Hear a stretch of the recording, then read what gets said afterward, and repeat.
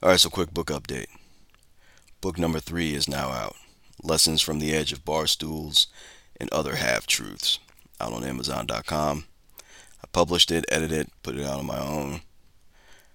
So that completes the trifecta, the 3 books I've always wanted to write. To start out my publishing career, there'll be more books, don't worry. But I wanted to write 3 books. I have a Park Bench Philosopher, book about all the darkest parts of my mind, the thoughts and ideas and feelings that I had, and some experiences and so forth. So it's a bit raunchy, but it's a good kind of raunchy. All right. So Park Bench Philosopher is the first one, published by Free Air Books, local publisher here in Columbia, local literacy organization. So they do literacy programs here in the city. So a really great organization. They're dabbling into publishing, trying to get that off the ground. So great team. freeairbooks.com. Please support them.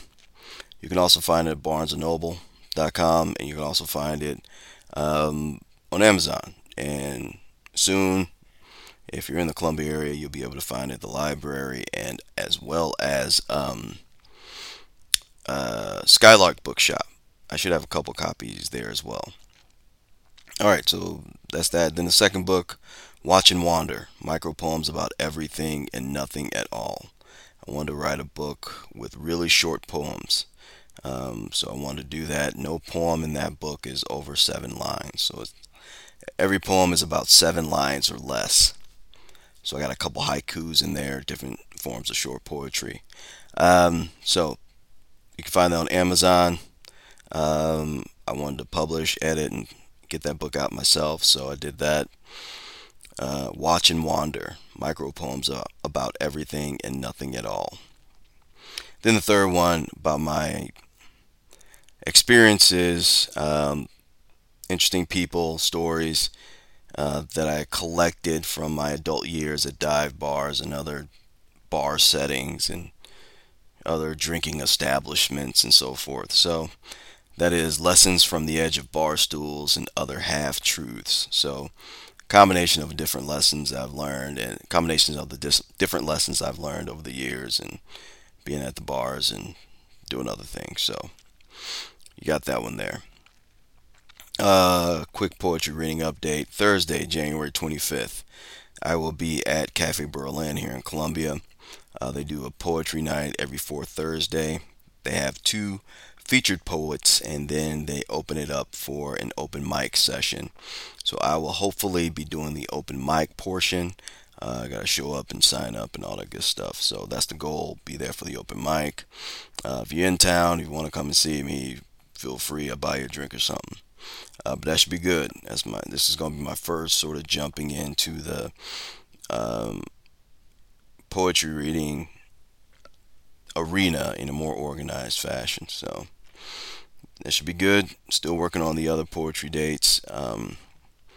I'll have some updates in the upcoming podcast. But yeah, so I'll get those dates out. I got a couple dates in April and May that I'm working on, as well as possibly one in St. Louis. So trying to do it out here, trying to do it big out here. My way. And I'm going to talk about that in the next segment. So when we come back, the second segment and the philosophy quick bite will just be in one. But before I go, I want to say I promise you that every podcast from here on out will be 20 minutes or less. I give you that promise. So stick with me for another 15 minutes or so, and I'll get you on your way. But I wanted to really take the time to introduce myself to the audience. Talk about things that are on my mind, things that have been going on in the world, and my thoughts on it. And so hopefully you'll find something insightful and hopefully you'll find something interesting. But I wanted to get that out there, get it out of the way so we can move forward. But I thought it was important to me to kind of talk about myself a little bit. So we'll do that when we come back. This is the I Write Books podcast with your host, JD Vale. Talk to you soon.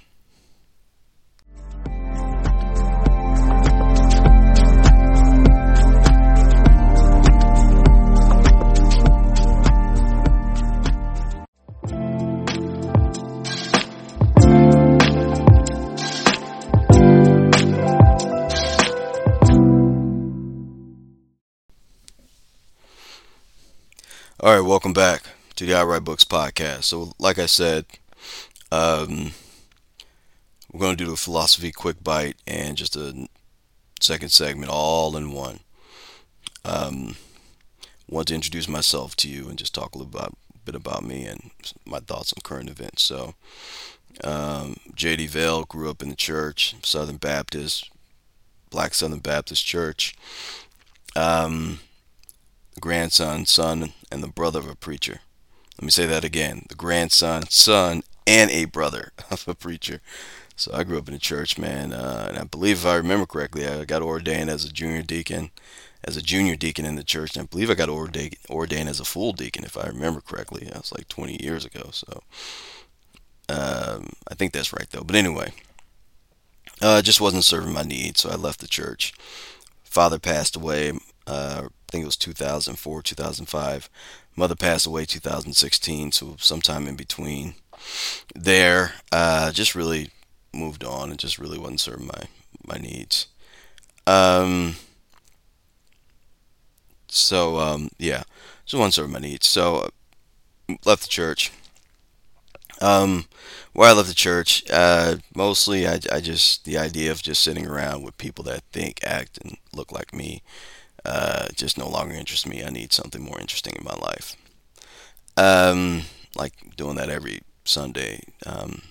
That just doesn't interest me. So I left, and I do believe that any idea, dogma, religious dogma, non-religious dogma, organized religion, whatever it is, atheism, whatever it is, atheism, religion, whatever it is, it has to stand up to questioning. It has to want to be questioned. And I didn't get that sense in organized religion. It's very um, question avert, I should say, and that's just not how I roll. So I'm very much a seeker of wisdom, a seeker of reason, and I'm not really that guided by emotion when it comes to making political, um, personal, cultural decisions. I don't get roped up in emotion. So wasn't really fulfilling my needs. So I left, and yeah, yeah. So I left, and yeah, it's just I left. So I left the church. Um, so that's my religious background, where I stand on that. All right. So moving forward, so we get to 2024, right? I'm going to sum a lot of the current events into this idea. Let me be clear and frank here. Um, I don't fully blame the political parties for the problems that we have today. I'm just talking primarily in America. I blame the people. I blame the public. If the public wants better, the public has to go and get better. Go and get leaders that actually matter. Go and get leaders that are actually willing to do the work. I mean, we want the nonsense. Americans want the nonsense. They want the stuff that can fit on a hashtag or a Facebook post. Let me give you an example. I'm in Missouri, like a lot of states in the Bible Belt area, where red states primarily now. It used to be solidly blue years ago, or somewhat purple, but now we're solidly red. And things change and fluctuate, that's fine. Current governor is about to term out in 2024. New challengers are coming in. One of the Republican challengers. I was reading the newspaper. I read the newspaper. I don't read internet news. I don't watch cable news. I actually read log form to get my information. All right, so a new challenger for the Republican ticket throws his hat in the ring, so to speak, and his first quote was his job number one. Now, I messed up the quotes, but this is somewhat of what it said. Job number one is to get rid of DEI and critical race theory. Okay, great. So, when I was at the state of Missouri, I worked at the higher education workforce development for 10 years.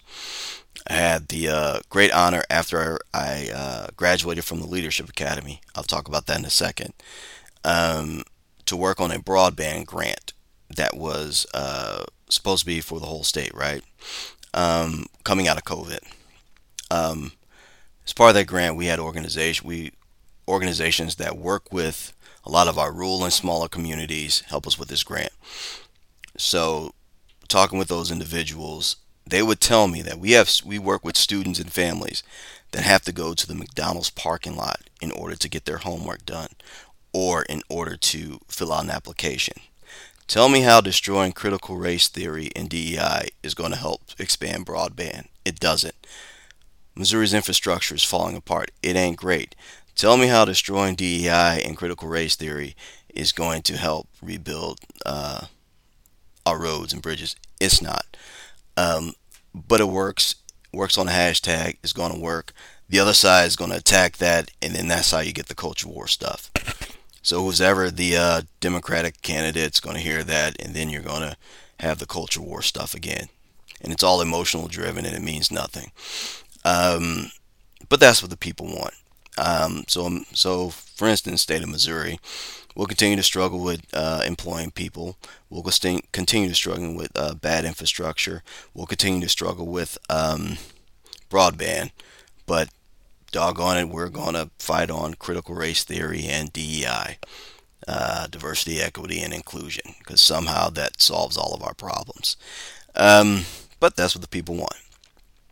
So that now talk about leadership in a few minutes we have left.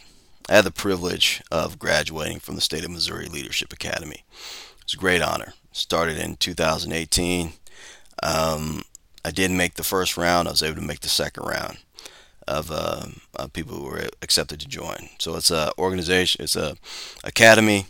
People from 16 different executive departments. Right. It's basically a master's class in leadership.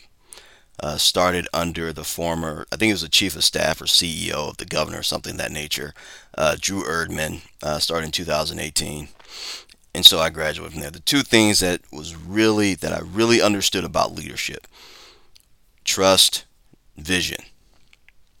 If you're able to build trust, you're able to execute a vision.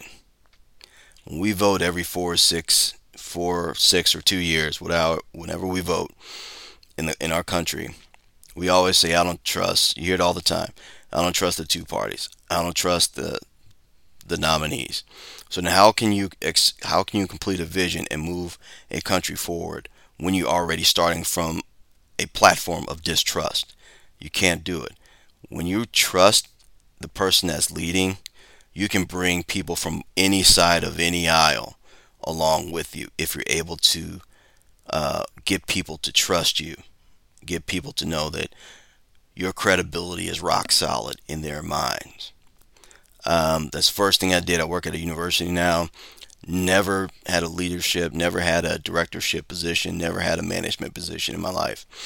Got there, the first thing I needed to do was build trust among my employees, the students, faculty, and staff. Once I do that, it's rock solid. That's what I got from our former director of safety. He taught me that lesson. Being at a college, you're able to build that trust with faculty, staff, and students. Credibility is rock solid. You're good to go. It's the first thing I did. Now, if I have a vision, I lay out my vision. I got the trust. I can execute my vision, and I can bring people along with me. Right? How are you going to do that when you start from a position of distrust and anger and frustration and, dare I say it, hate? How do you do that? You can't. But again, that's what the people want, because that's what we'll elect. So, goes back, if you listen to my podcast, Philosophy Quick Bite, the other one, you know I'm a total cynic. I think it's all garbage, but and I wrote a poem about it. I think we're headed to oblivion. So, that said, authenticity, last point. I was listening to Rick Rubin on a podcast. Rick Rubin was the co-founder of Def Jam. And was talking about art, and so the interviewer said, "How do you get people to like your art?" Rick Rubin goes, "It's not my job. I create art for myself. If people like my art, that's great. Art is a diary. You're showing your diary in front of people. Um, so you're allowing people to come along for the ride, but the art's not for them; it's for you. If you create art for somebody else, that's called commerce. It's not true art." Blew my mind. I mean, blew my mind because it's about authenticity. I wanted to write these three books, and I worked so hard to write these three books to start my publishing career. And I was like, why am I writing? Why am I focusing so much on this? Because I need to create art, and this is art that came from me. You love it? Come along, man. It's gonna come along. It's gonna be fun. It's good work out there. You know, it's fine. It's all good. But that really changed my whole framework of why I am a poet, why I write. Because I've been thinking about, man, how am I going to engage people? How am I going to have people read my work and yada yada yada? Don't worry about that. Worry about the art. Worry about the art. Authenticity, leadership. That's what's going to take us to the next plateau. That's what's going to take us to the future. But that's just me. It is what it is. The election will be what it'll be. A lot of stuff going on in the world, but shit's out of my hands. So somebody else got to figure it out. But I wanted to leave that with you. Thank you all so much for joining me today. This is the I Write Books podcast. I am your host, JD Vale. I'll probably do another philosophy quick biter. Just give you some updates on what's going on with my poetry and some other things. So be safe. Take care of yourself. If you're in a state like mine where it's icing and snowing and all that, be safe. Take care of yourself. Take care of each other. And we'll see you next time. Hey, thanks for listening. Really appreciate you. Take care.